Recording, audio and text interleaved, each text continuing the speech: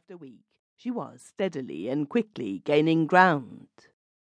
We had to be back in town by the end of January, but it was settled that Ida should remain out with her sister for a week or two more.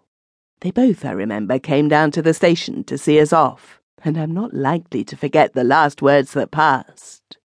"Oh, don't look so woebegone, Jack," his wife had said.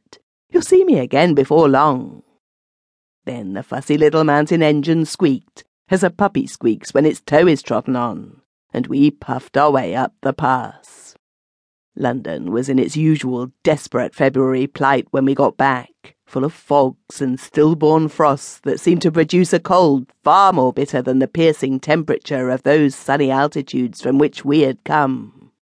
We both, I think, felt rather lonely, and even before we had got to our journey's end, we had settled that for the present it was ridiculous that we should keep open 2 houses when one would suffice, and would also be far more cheerful for us both.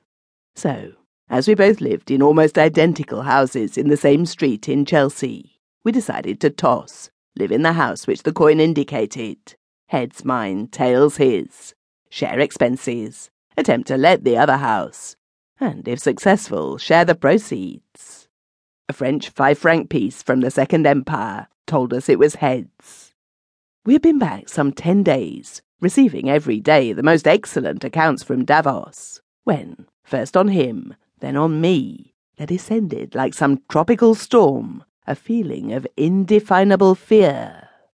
Very possibly this sense of apprehension, for there is nothing in the world so virulently infectious, reached me through him. On the other hand, both these attacks of vague foreboding may have come from the same source, but it is true that it did not attack me till he spoke of it, so the possibility perhaps inclines to my having caught it from him. He spoke of it first, I remember, one evening when we had met for a good-night talk, after having come back from separate houses where we had dined. "I felt most awfully down all day," he said, "and just after receiving this splendid account from Daisy. I can't think what is the matter." He poured himself out some whiskey and soda as he spoke. "Oh, a touch of liver," I said. "I shouldn't drink that if I were you. Give it to me instead."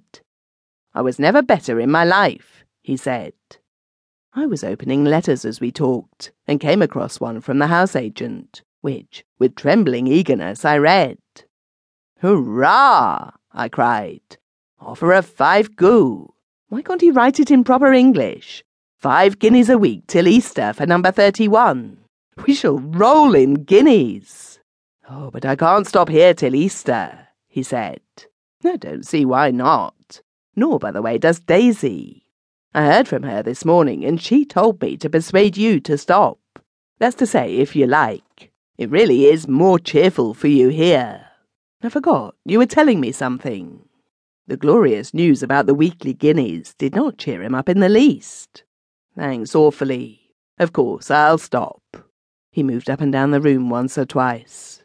"No, it's not me that is wrong," he said. "It's it, whatever it is, the terror by night, which you were commanded not to be afraid of," I remarked. "I know, it's easy commanding. I'm frightened something's coming." 5 guineas a week are coming," I said. "I shan't sit up and be infected by your fears. All that matters, Davos is going as well as it can. What was the last report? Incredibly better. Take that to bed with you." The infection, if infection it was, did not take hold of me then, for I remember going to sleep feeling quite cheerful. But I awoke in some dark, still house, and it, the terror by night, had come while I slept. Fear and misgiving, blind, unreasonable, and paralyzing, had taken and gripped me. What was it? Just as by an aneroid we can foretell the approach of storm, so by this sinking of the spirit, unlike anything I had ever felt before, I felt sure that disaster of some sort was presaged. Jack saw it at once when we met at breakfast next morning, in the brown, haggard light of a foggy day, not dark enough for candles, but dismal beyond all telling. "So it has come to you too," he said.